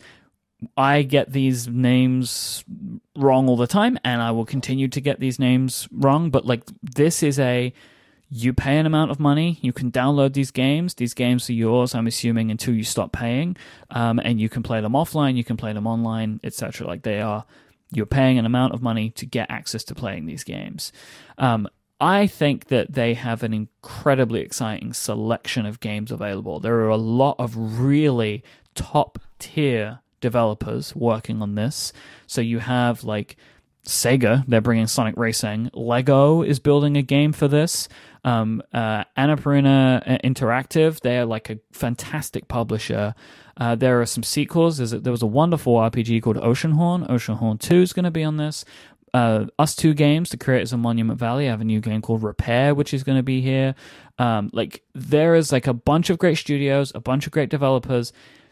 I am so excited about this because this isn't just like a thing that I like, which is iOS games. It's also like they seem to have done a very good job at it, where they're bringing in the right developers to make these games. Like I was wondering, like, are we going to see the makers of like Clash of Clans here? And we're not, because this isn't their business.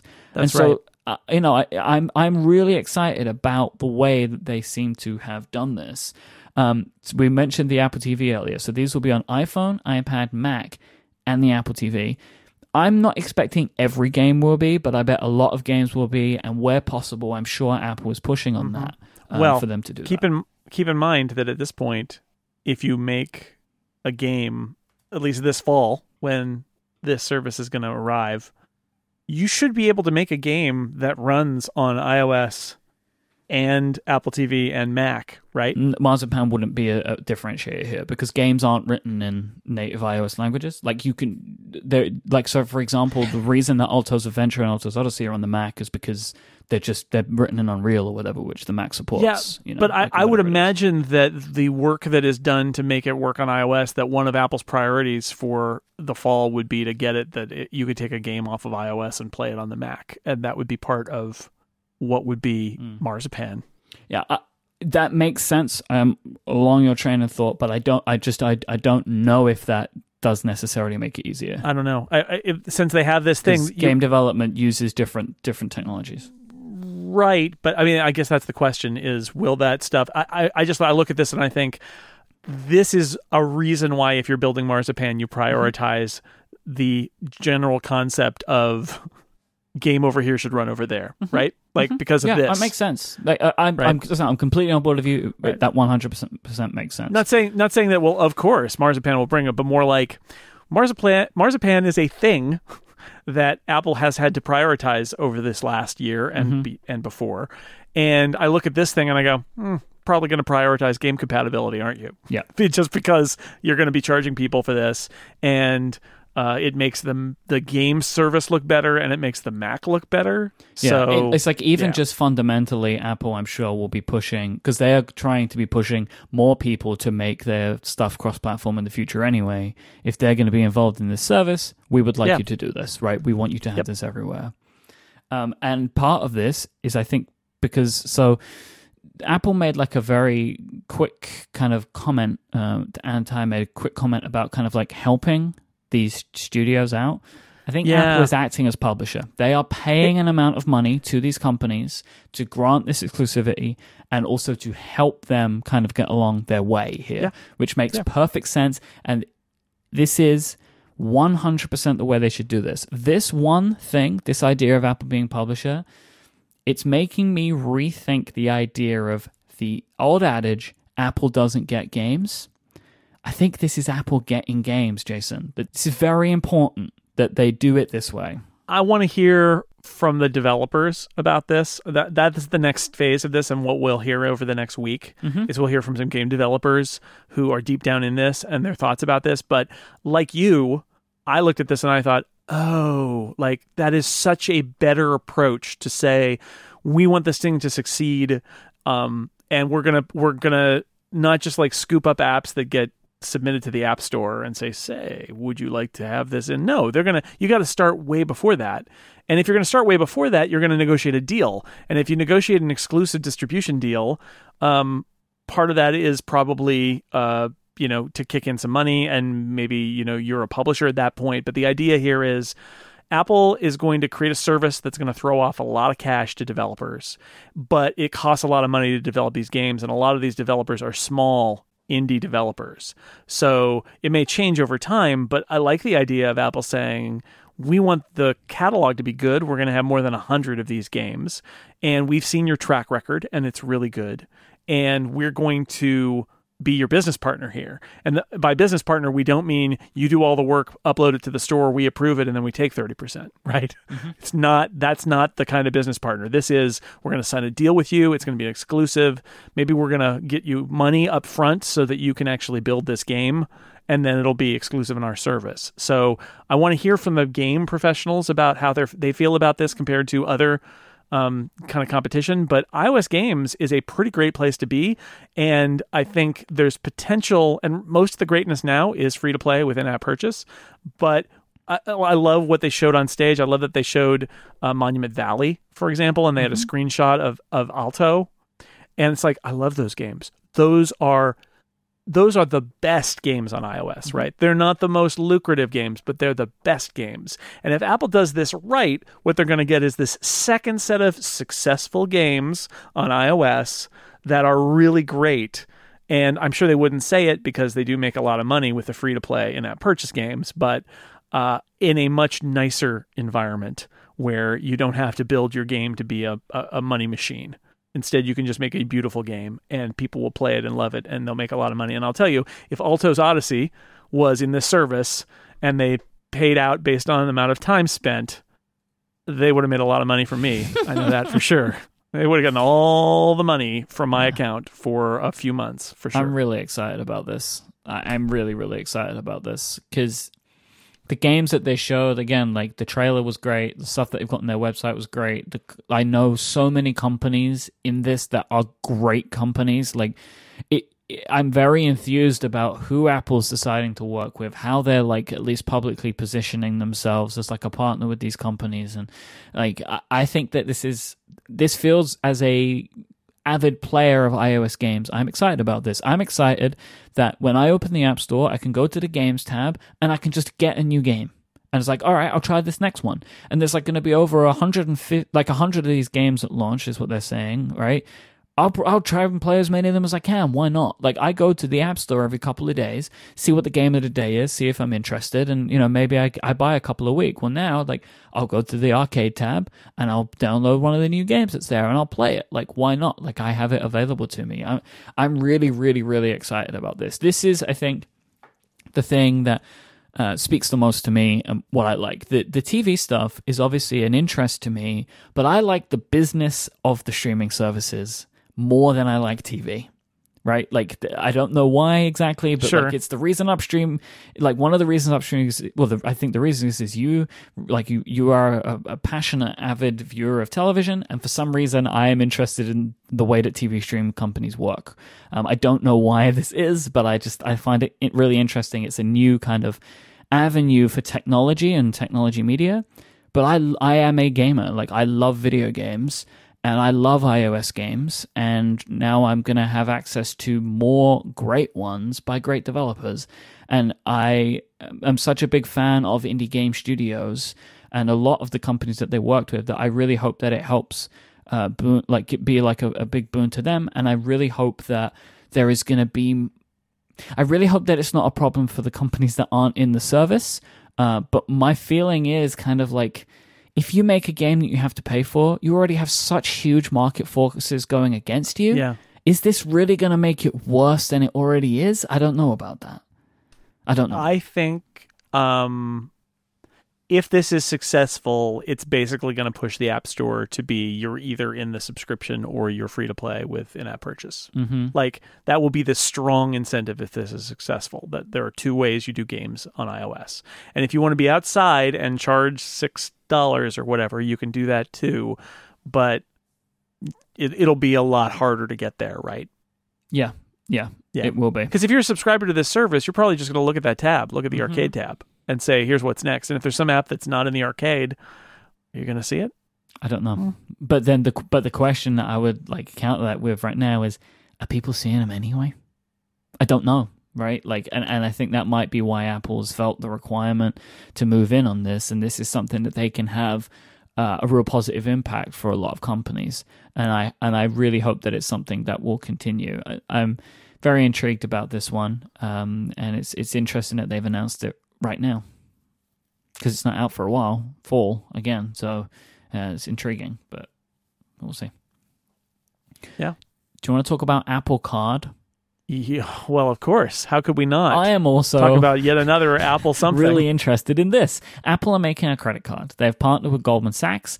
They've integrated into the Apple Wallet. This was stuff we kind of knew about before, right? This was what the rumors were from Bloomberg, but we didn't really understand what any of that meant, right? Because that on its own doesn't really seem to make much sense. As you would expect, the credit card can be used online. It can be used in stores worldwide. It's primarily through Apple Pay, but Apple will be mailing their customers a titanium credit card that has no numbers on it, no signature on it, nothing, because of course. I kind of love that. Because Apple. So there's a few big things about this. Like, one is like quick applications. You just apply in, I think, like in Apple Wallet, and if you get it, you get it, and it's immediately available to you. One of their big things is something called Daily Cash. You get 2% cash back on purchases, 3% if you're purchasing something from Apple, and you get this every single day in cash deposited to your Apple Pay cash card. I was like, wow, okay. So lots of credit cards do, and I think this is something that's going to come out over the next week. And I tweeted something to the extent that, I guess I'm going to spend some of my time this week doing research about how credit card, like what the best credit cards are and stuff, because people do a lot of research on this, and it really depends on how you live your life and what your priorities are about what credit card you should get. It's not bad, although I understand, like, somebody was tweeting at me like Amazon has a credit card that gives you 5% back on Amazon purchases, and so if you buy all your Apple stuff from Amazon, then you get 5% back, and that's a better deal. It's like, well, yeah, if you spend a lot on Amazon, that's the right card for you. If you don't, it's not.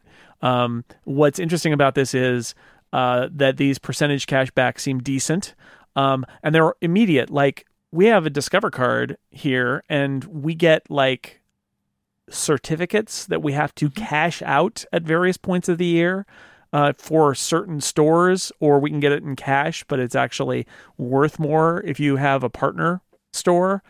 And it's just like, that's nice. But then I look at this and I think, this is way better, because my Apple Pay Cash balance, which they called Apple Cash, so I feel like maybe Apple Pay Cash is becoming Apple Cash now, and they're going to get rid of that pay part. It just goes in there, and it goes in there every day. And, I see the psychological benefit of having that there, because some of the companies that do the cash back put it on your balance. Some of them send you a check. Some of them send you a gift card. Some of them you have to do some work in order to get the result, and that's not as good. And then again, you may be somebody who flies on Southwest Airlines all the time, and you've got their card. And I read an article that said that was the best credit card deal in the U.S.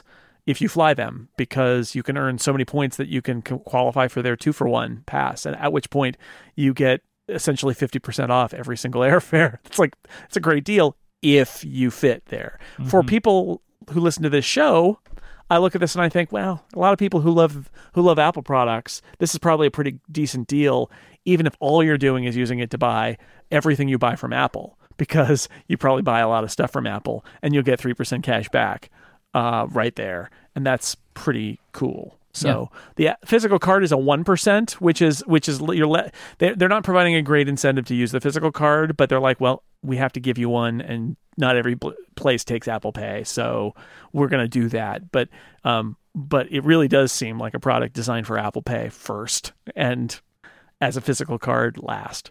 So one of the things that I like is clarity. And it's not so much the money, it's like the clarity. And I think there's a lot of clarity throughout the entire product. So the fact that you're seeing the cashback in cash and it's arriving with you on a daily basis, personally, as a consumer, I prefer that than many of the other myriad ways that this stuff can be done, whether you get Agreed. it back like a month later, or as you say, you get it back in this like weird thing that you have to cash in somewhere. At the end of the year in a certificate. Yeah, I get like why they do it that way. I don't like it. It's like clipping coupons. It's extra work, and they're trying to create a barrier between you and your money. Hopefully, and I in don't, the hope I don't that like you that. won't get it. And so I would give up 1% to have clarity, because that's just a decision that I would make as a consumer. And I like a lot of the other stuff that they're talking about. So Apple are targeting low interest rates, and they're also doing a lot of stuff that I like about trying to inform you about how much interest you'll pay on a thing. And they're also trying to show you kind of like charts of your spending habits and things like that. There's a lot of the design of the app where there are a lot of kind of like internet first banks in the UK and in Europe. And I'm noticing a lot of design stuff, how like they said they would break down, they use machine learning on your transactions to try and assign some kind of code to an actual retailer. And then you can kind of see how much was spent with a specific retailer. There are companies like Monzo and TransferWise and there's a couple of things. There's Starling. There are a lot of these banks in the UK and in Europe who will do a lot of this stuff. They have really nice apps and they break all this stuff down for you. I think that kind of stuff's really great. No fees at all for anything, which is for a credit card company wild. Yeah. And privacy focused. Like, I think this is amazing.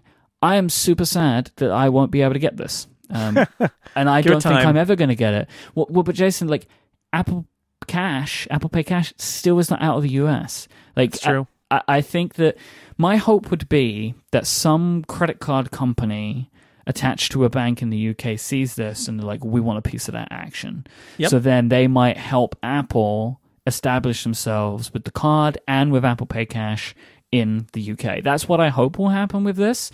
Or I also hope that the credit card is such a success that Apple accelerates its efforts with the Pay Cash stuff and the credit card outside. We will see. It's launching in the summer in the US, but like I personally, I would be immediately on this. Like this would be great for me. The way that I spend on credit cards, like I like pay my credit card off every month. So like, you know, the interest rate stuff is never that much of an issue for me because I went through all this when I was a much younger man, and I don't like to get into debt in these ways where I can avoid it. And but I think that this is a very interesting play for Apple. This is something else. Like I tweeted this, like when this happened, like this is not your grandparents' Apple. Like this is not. This is a very, very different company. This is a company who wants to take your money and they want your money to flow through them, and then they're going to give you money to spend on their stuff. Like this is, again, like if you have $1 trillion in the bank or however much money they have in the bank, you're $1 trillion company. This is what you do because you have so much money. What else are you going to do with it all? By the way, if you have $1 trillion in the bank, you are literally the bank. They are the bank now. They are kind of the bank now. This is also Apple's rationale here for this product is not the rationale that almost anybody else has a credit card for, and that is powerful for them. Because they have all of this influence that they can do this. And this, you know, we made a deal with Goldman Sachs and all of that. It feels a little bit like the early days of the iPod and the iTunes store, where Apple was coming at it from a different angle, and they got a partner to go along with them, or even the iPhone and Singular to a certain extent. It feels like that, where it's sort of like, well, we need a bank to be a partner to do this, but we have all of these priorities that are not anybody else's priorities in the financial services arena, because we're Apple. Our priorities are different. Our priorities are we have a business with lots of devices, and we want to take we'll just take our cut out of all the transactions that are going to pass through, and that works for us. So we don't want, and what we want in exchange is we want the bank we're using to agree not to take any data and sell it, which I don't know if people know this, but like almost every bank will resell your personal data. Like they do that. That's part of their business model. So we're not going to let them do that. And Apple's going to keep stuff on device and not even analyze a whole bunch of stuff that you do. And they put up that slide that's basically like, there are all these things about your transaction that Apple just doesn't even know. And it's all kept on device. And yes, they extended the wallet app to do some stuff too, which is nice. But and some of that they could probably do with every card that's in Apple Pay, and it's a little disappointing that they're like, only our card, but it's their prerogative. But because their priorities are different, their product is a little bit different, and it fits in with the story they're trying to tell. And I think for a lot of people, this will be a very good option, especially since Apple is not trying to necessarily be the best available deal. To go back to my coupon clipping metaphor, I'm positive that an expert would show you any number of credit cards or sets of credit cards that you could sign up for various things and work out a whole program where you could maximize the amount of savings. And if you take flights on this airline, you should get that card and make these kinds of purchases with it. I have no doubt that if you put a huge amount of effort into it, you can maximize the amount of savings you get from various credit cards, and the ones that have fees and the ones that don't, and that whole thing. However, Apple's not playing that game, which is not surprising since Apple also doesn't play the low price game when it comes to product prices. What Apple wants to do is create something that's simple, that has very clear direct benefits to you, that is a pretty good deal, even if it's maybe not the very, very, very best deal in credit cards, and has this whole layer of like features and in software and security and privacy layered on top. Because what Apple wants to be is make a good enough product, a solid enough product that people are like, oh, I'll just get the Apple thing. That's the easiest thing. And it's good. And it's fine. It's not ripping me off. And like, that's sort of the bar is the experts say you could get some better deals, but it'll be more effort. And you might have to like change your buying patterns a little bit. That's fine. Apple is not, I think, even shooting for that. Apple just wants that the credit card equivalent of the app installed on your device. That's what they want to be. It's like you have an iPhone, so easy to sign up on your phone for this credit card and use it to buy all your stuff, and you get cash back, and you can see the cash coming back in. A push notification appears saying you just got $8 back for that thing you bought. Like, I totally see what they're going for here, and it could be very successful for them, even though it's not for everybody, because again, it doesn't have to be for everybody. And I do think we'll be inundated in the next week with a lot of people and a lot of stories about how it's, oh no, this Apple thing is not for everybody. Now, of course it's not. Like, I'm interested in it myself, but I've been meaning to research that Southwest Airlines credit card too, because I've heard, and I use them a lot, that might actually be a great deal, because since I use them, their big discounts would go further for me. If you're a heavy Amazon user, the Amazon card, which I'm a heavy Amazon user, I've never even considered using Amazon's credit card, right? So, it doesn't have to be for everyone, but I do. It's got a lot of stuff wrapped up in it. This feels, for a totally weird non-Apple product, because it's a financial services product, it actually feels like an Apple product to me in some ways. I don't know what it is. There's something very Apple-y about this product. Just in the chat says, I think Apple's main incentive is that if people get the Apple card, they will be less likely to transition to another mobile phone vendor. Yes, yeah, could be. That's all of this. That's what all of this is. Everything we're talking about today, that's services. Ecosystem. That's what services is for them. It's the lock-in and getting extra money out of their customers. No, it's not always, right? The TV app isn't lock-in because it'll be on other devices, but there is this virtuous cycle of being a part of the Apple ecosystem and having access to these nice things.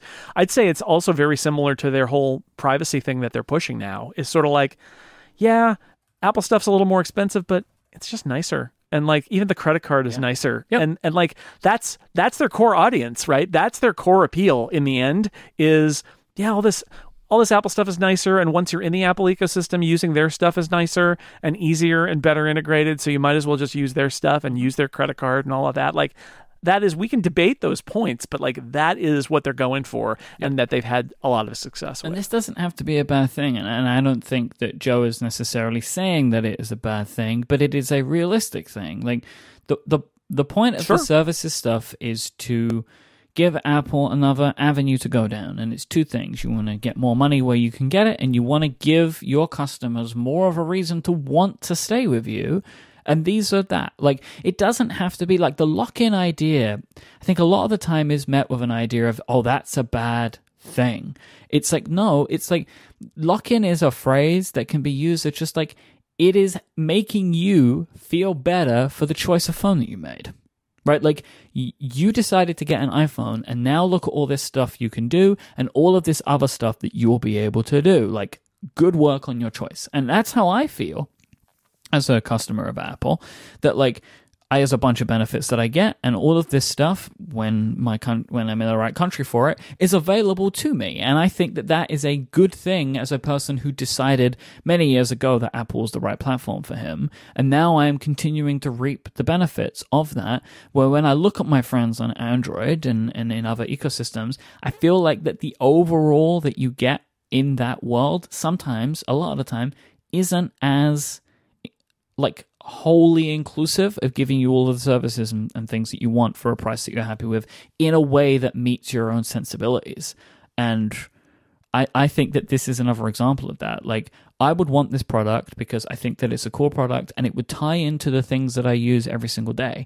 Like, I think that for me personally, the arcade and the card are the two things that I think resonate with me personally the most out of these as a consumer. I really want to be able to access both of these services. I am very intrigued about the content that Apple is making, and I'm looking forward to seeing more. And I know that I'm going to be subscribing and watching that. But like, I would take the card, no question, right now, and I cannot wait to give Apple my money for Apple Arcade. Fascinating. All right, the Upgradians have been reaching out with their questions, and we should definitely try and help them where we can, Jason.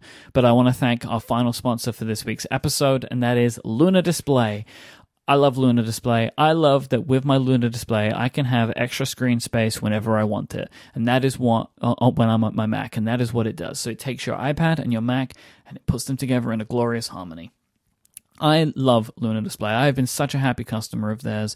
Having extra screen space when you're working at your Mac is so useful. It can make tiresome tasks more enjoyable. It can remove the requirement to be switching spaces. Or even if, like, I know that Stephen Hackett, your and my co-host and co-founder of Relay FM, does this, where he has Audio Hijack when he's recording a show on his iPad on Luna Display, so it's just off at the side, and it's just like, well, it's there. It's just like a thing that you can see it when you need it. And I think that's a really clever way of using it. It's just like, have a thing that you need to sometimes glance at, but you don't need right in front of you, and it's a way you can't accidentally click it. Like, it's just simple. It's like off on the side, right? Like, it's brilliant. And I think Luna Display is great for stuff like that. Our iPads have such wonderful displays.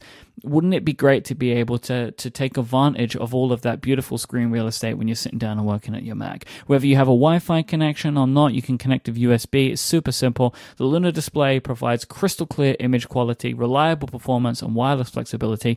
You just pop a little piece of hardware, a lovely little dongle straight from the great area of Dongletown into your Mac, and you're good to go.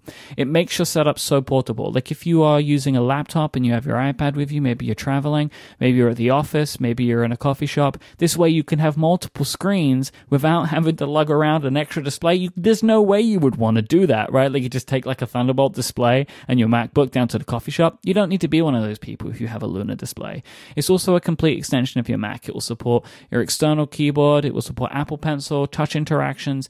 With the swipe of a finger, you can be using your Mac and you can be tapping around with your pencil. It's super, super awesome. And they've just updated the Liquid Video Engine, which brings significantly reduced latency and a faster screen refresh rate as well.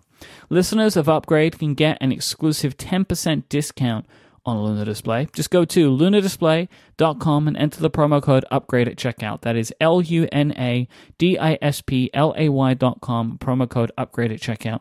Don't put this off any longer. Go there right now, lunadisplay.com, promo code UPGRADE, 10% off. Our thanks to Luna Display for their support of this show and all of Relay FM. So good. So good. Mike, I have a segment before we go to Ask Upgrade. Oh, a new segment? Yes, it is not a recurring segment, but it's something I wanted to put in here, which is just a moment to think, to pause, to consider what didn't get announced at this event that could in the future. And what I'm thinking is that plus, Mike, the plus that's not on the arcade, but that's on TV, that's on news. where else might it go? And I have a few suggestions that I'm just going to mention here. I'm not saying these are going to happen. Some of them, it's probably less likely that they're going to happen. But I think it would be useful for all of us over the next few weeks to consider what else Apple could make a service and slap a plus on. And I have a few suggestions. One is Apple Music Plus. I'm not quite sure what they would do, but is there something they could do with exclusive? They could do it with quality. They could take exclusives like they did with the iTunes sessions, and they could put up a bunch of like live albums and acoustic sessions and stuff like that, and brand them as Music Plus. I mean, you're already paying for Apple Music, so you probably not. But I wonder about that. Books. Apple Books Plus, so Kindle Unlimited, and there's like Prime Reading. Amazon has got a few different kind of like subscription book reading services. I'm not sure how big that business would be for Apple. I'm not sure how big it is for Amazon, but I'm just going to throw it out there. That's an example of a subscription service that provides you with basically free books that you can read. And I don't use that service, but it's there. And I think that's kind of interesting. So I'll throw that out there. And the one that put a little chill down my spine, but we talked about how so many companies like Spotify are investing in original audio content that they're calling a podcast, but is limited to their app. And I don't know if Apple has any designs to do this, but Apple Podcast Plus, right? Like, what if they did a subscription service for original podcast material? I think what's working against all of these things is Apple has bigger fish to fry, and that they would rather focus on these more we've seen the ones that are the biggest opportunities for them. But I still have this, and maybe it wouldn't be in podcast, maybe it would be part of music, or it would come with music. But I keep thinking Apple's position in podcasting is so powerful. They are still number one in terms of the playback environment, and they haven't made any attempt to make a service out of it yet. I don't know if I can really put my mind to that thought about the podcasting thing right now. Just watch for the pluses. Keep watching for pluses. Yeah. Think about the pluses. What could get a plus stuck on the end of it? Because plus means recurring revenue at the services line, and they like that. Let's go to hashtag AskUpgrade. Our first question comes from Wayne. If you bundled all of Apple's services, now that you know them all at least, how much would be a reasonable price for you? So, now how much would you pay? So we know that one of them is $10 a month. I'm going to assume that Arcade will probably be $10 a month. Okay. I reckon they're all going to be like 10. So I reckon we're going to get like, at that 15, point, yeah. we'll have 4 of them, right? Including music. So it'd be like $40 would be the total price. I would like to see 25. I would pay 30 for all 4 of those. All right. So it'll be 35 then. Yeah. You're probably That's right. how it works, Mike. You want it to be 25, you round it up, and then it's more than that. Yeah. That's how you do it. What are do you have numbers? Do you have different numbers? I haven't had time to think about it. If you think of video as being in the 7 to 15 range, probably more likely 10. Music is 10 or 15. Sort of the family, one price for families is not something they do for music. You have to charge it. They make you pay extra for families. But it's 10 or 15. You start to add it up, and yeah, you end up in 50 a month. And is there what's the deal that makes you take those services that you don't want? Because if the average person only buys 2 of them, well, that's 20. So a $30 bundle or $25 bundle doesn't really work for them. Everyone in the chat room is saying iCloud. Yes, iCloud. iCloud could also go in there. Sure. Same price economics. Sure, if you wanted to. So yeah, I don't know. I don't know exactly, but I still think a bundle makes sense. And it turned out to be Oprah, but for a while I really thought they were leading up to the big last thing being a bundle. How do you bundle this? But they don't have prices for these things, so they can't bundle them. You can't bundle them if you haven't announced prices for them. That doesn't matter. Yep. That's like, why would you even bother? So, and also you can't sell the bundle because they're not available, right? Like the bundle, if there's going to be a bundle, the bundle will probably come in September, which is when TV Plus and Arcade will be available as well. Yeah, and so that's my guess is that we'll get it, and there will be. I have a hard time again seeing there not being a bundle. It makes too much sense. They will get more subscribers into all of these things by offering a little bit of a discount. But, I don't know what that price is. It probably more than you want, though. Brian asks, this was a services event. There were 4 services, if you count the card in those announced today. Only one of them is available. Why did they announce Arcade, the card, and TV Plus so far in advance? All right, so TV, I said earlier, I think part of it is just to get it out there. They're planting a stake in the ground. They got their name. They know other services are being announced. They've set a date to it. It means all of the people who are making the shows can stop complaining that nobody has heard anything about what Apple is doing. It lets Apple frees Apple up to continue to promote them whenever it wants because the cat is out of the bag. So that's the reason for that one. I would say globally, by the way, it made this a coherent presentation. I think there's value in that, in having a presentation about services, that if these services were tacked onto the end of hardware announcements, it would be, you could do it, but I think there's value in Apple having a very straightforward, let's talk about all the services we provide and all the ways that they're similar. And if you do that, they're not all going to be ready at the same time. And they don't want to delay the ones that are ready. Card, I don't know, other than that it probably financially, all the details were going to leak out at some point anyway, and it's part of the services conversation, so you might as well get it out now. Arcade is interesting because it could have been a WWDC announcement. And I have at least an indication from somewhere that will remain nameless. From a note Jason picked up on the ground. He picked up a note from... That's right. To be fair, it was at Apple Park that I found that note, so it could be legit. Mm-hmm. No, it's that this may have originally been intended as an App Store announcement or a WWDC announcement, which would make sense because it's developers, right? But I could see it being in either event. It really is appropriate for either event.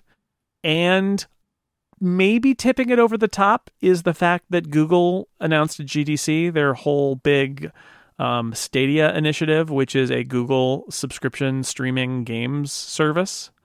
And I wonder if that might, I don't think that's the only reason, because I do think it fits. Very different services. And they are different, but I could see how that maybe tipped the balance toward including it in this presentation rather than sitting on it until WWDC. Sense here, because I think it's pretty clear that, at least for the time being, this is not a thing that anybody can just decide that they want to become a part of with Arcade. Right. The developer, they're not going to evangelize to WWDC like, hey, we have this game subscription service. Don't call us, we'll call you. Yeah. That's, even if that's true. Now, it also frees them up at WWDC to answer questions about the subscription gaming service and maybe even say, here's how this works, and if you're a game developer, talk to your developer contact, or however they want to do it, or forget about it even. It lets them communicate that. It lets the questions kind of queue up over the course of the next few months instead of it being dropped on developers, especially since, as you put it, this isn't the sort of thing where you just sign up. And so to roll that out of WWDC actually would be maybe a little more awkward. Mike wrote in to ask, this is not me, will Apple Card require approval? And I looked through Apple's website, and it will. So they spoke about the fact that you can sign up for it and you'll have it in minutes. That's true, but they are still doing a credit check on you, and your approval is subject to a credit check passing. Credit checks can be instantaneous these days. It is not a long process, so you can have it in minutes, but you will need to pass a credit check to be able to use Apple Card. And if you've frozen your credit, you may have to unfreeze it and then do the credit check then. But they're trying to make it easy, but it's still a credit card. Yep. Yeah. Ultimately, there's still risk that, that they're not taking fee, that you're going to have to pass a credit check. We have no idea how stringent Apple's going to be, and your interest rate, as normal, will be within a range depending on your credit history. But also pay off your credit cards. Don't. The interest rates are too high. Mm-hmm. You get a credit card, pay it off. Pay it off if you can. Colton has written in to ask, do you still think that Apple TV Plus could be on Android or at least the web? I do not anymore, Jason. I think we've seen everything we're going to see for it. Well, this is the counter argument, which is a little bit of a hybrid of the two options we have been given in the past, which is Apple wants it to be available on every TV, but on other devices, it's only on Apple devices. Mm-hmm. And that could be the scenario. Could be is the question here. And I'd say, I think it still could be. I think it is still possible that Apple will make this stuff available on the web or on Android or both. down the road because it will increase the number of devices that can watch it. But I think clearly their number one priority was TV. Yeah. On an infinite time scale, of course. But like, I think that if we're looking at like within launch period, I don't think so. I think we've seen what we're going to see there. Yeah, presumably if they were going to launch with a web browser, they would have done it. Mm-hmm. They would have said so, and they didn't. They didn't. And I think that they have actually made it available to more people in more ways than I expected. Like, no, like I'm not saying like you need to buy a new TV, right? That is one way. But the other way is 2 products from 2 companies that make relatively inexpensive sticks, Amazon and Roku. Like, that is making it very available to a lot of people. And really the best way to get this content is always going to be on a television, right? It's going to always be the best way to view this content is on a television. And if you don't have access to a television, then you probably want an iPad, right? Like that's probably what you want to do for this type of stuff. Steve asks, is this the weirdest Apple event that you have ever covered? Not even close. This is why I wanted to put this in there, because I was hoping, Jason, that you would be able to provide a bit of context. I don't think this was a weird Apple event at all. If anything, I thought that this was a much more Apple-y feeling Apple event than even I was expecting it to be. Yeah, other than the part where the individual TV people came out on stage and talked, like the screen went black, the stage went black, and then they magically appeared, right? I think that they handled it really well. All of like everyone was interesting and entertaining. Like I actually think they did an interesting job. Kumail Nanjiani is the very clearly the polished public speaker of the group, right? Yeah. That Spielberg guy did a good job really too, good. Though. I thought that he was pretty good. He told a good story. Yeah, it's just actors like to read their lines. So I'm sorry, Jen. Just saying it as like it is. Anyway, because she still listens. Love you, Jen. I just still love you. Glad to be in the room with you.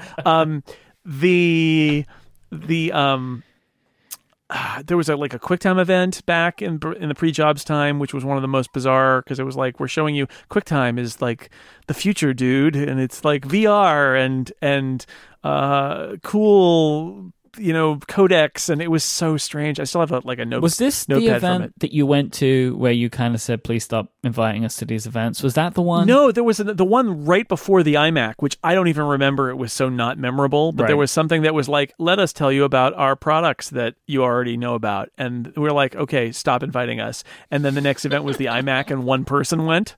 Because we're like, you fool me once, shame on me. Fool me twice, shame on you. And then it was the iMac. And we're like, oh, and I've been to every Apple event since. Sounds like it was shame on us, after all. Yep. Turns out Steve Jobs actually had something. But the previous event was nothing. And in the Jobs era, I would say, there was that Macworld Expo New York event where they obviously had a product that fell out. And so they brought... who was it? John Rubinstein, maybe? Avi Tevanian. They brought somebody out to explain how processors work and the megahertz myth and why G4s were better than Intel processors. And it was time stopped. That was, was that weird or just bad? I don't know. It was super weird that they were doing it. There is a part of Jason still in that room. I am still at the Javits Center listening to Avi Tevanian talk about the processor cycles, or was it John Rubinstein, or both, or none, or a strange fusion of both of them that was inside a processor, inside an Intel bunny suit.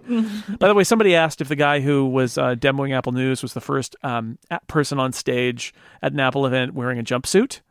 And my immediate response was, it depends on if you count the Intel bunny suit, because I think there was a guy in an Intel bunny suit on stage at some point.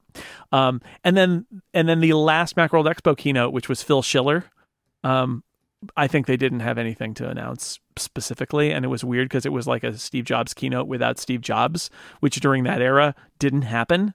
But it was like, you don't get Steve Jobs. You just get Phil. Here he is. And, Phil's fine. But it was very much like, nope, nobody come. We're leaving this show. Nobody come. So there have been other weird Apple events, and I agree with you, Mike. This was actually more normal than I thought it would be. And finally today, Mike, not me, asks, will I be able to stream iTunes content to my Roku when the TV app launches? And I think, yes, that's the point. So the TV app will have access to your iTunes content, because I think that's where it's all going to be. They said they were adding the entire iTunes movie library to the TV app. So basically all the iTunes media stuff should be in the TV app. Because it's all going away. iTunes is going away. This is where you're going to buy it from. Like you can buy in the TV app now, which you couldn't do before. You'd have to go out to iTunes. But that's coming in the TV OS update. Like, this is the screenshots on Apple's website. You just buy and rent right in the TV app. Real-time follow-up from Zach in the chat room. It was Rubenstein, Jason. It was Rubenstein. Okay. Avi Tavanian's ghost was walking through down the middle of the aisles. Avi Tavanian still very much alive. No, well, it was his Apple employee ghost. Is what it was.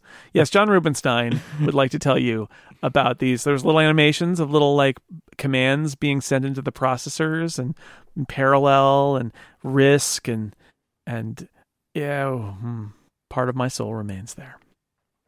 We did it, Jason Snell. That was the services. We did it. That was the services event. Yeah, I guess you could say that this podcast is a service that we provide.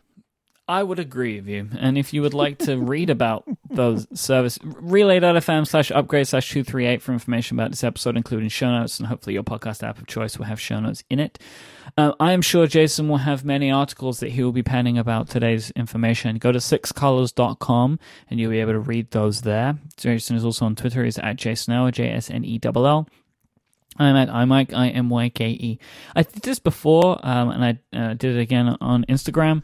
I kind of publish what it's like to be Mike on a day like today, and I'm going to create like an Instagram highlight. So if you're at all interested what it is like to be Mike Hurley on a day like this, trying to kind of wrangle all the information and get ready to record Upgrade very late in the evening, I will have a link in the show notes where you can go and see what that's like on my Instagram page. So that's my version of live blogging. Like, what is Mike doing today? That's kind of all I have. Jason mans the Bleed Six Colors. Is it Six Colors Events, right? Is the Six Twitter Colors event Twitter account for live? Yeah, I don't want to pollute everybody's Twitter account if they don't want it.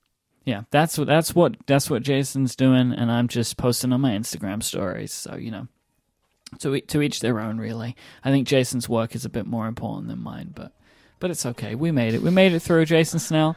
I want to thank everyone. Simple Contacts, Bombast, Text Expander, and Luna Display for their support of this show. And most of all, I want to thank you for tuning in, and we'll be back next time. Until then, say goodbye, Jason Snell. Goodbye plus, Mike. Goodbye plus.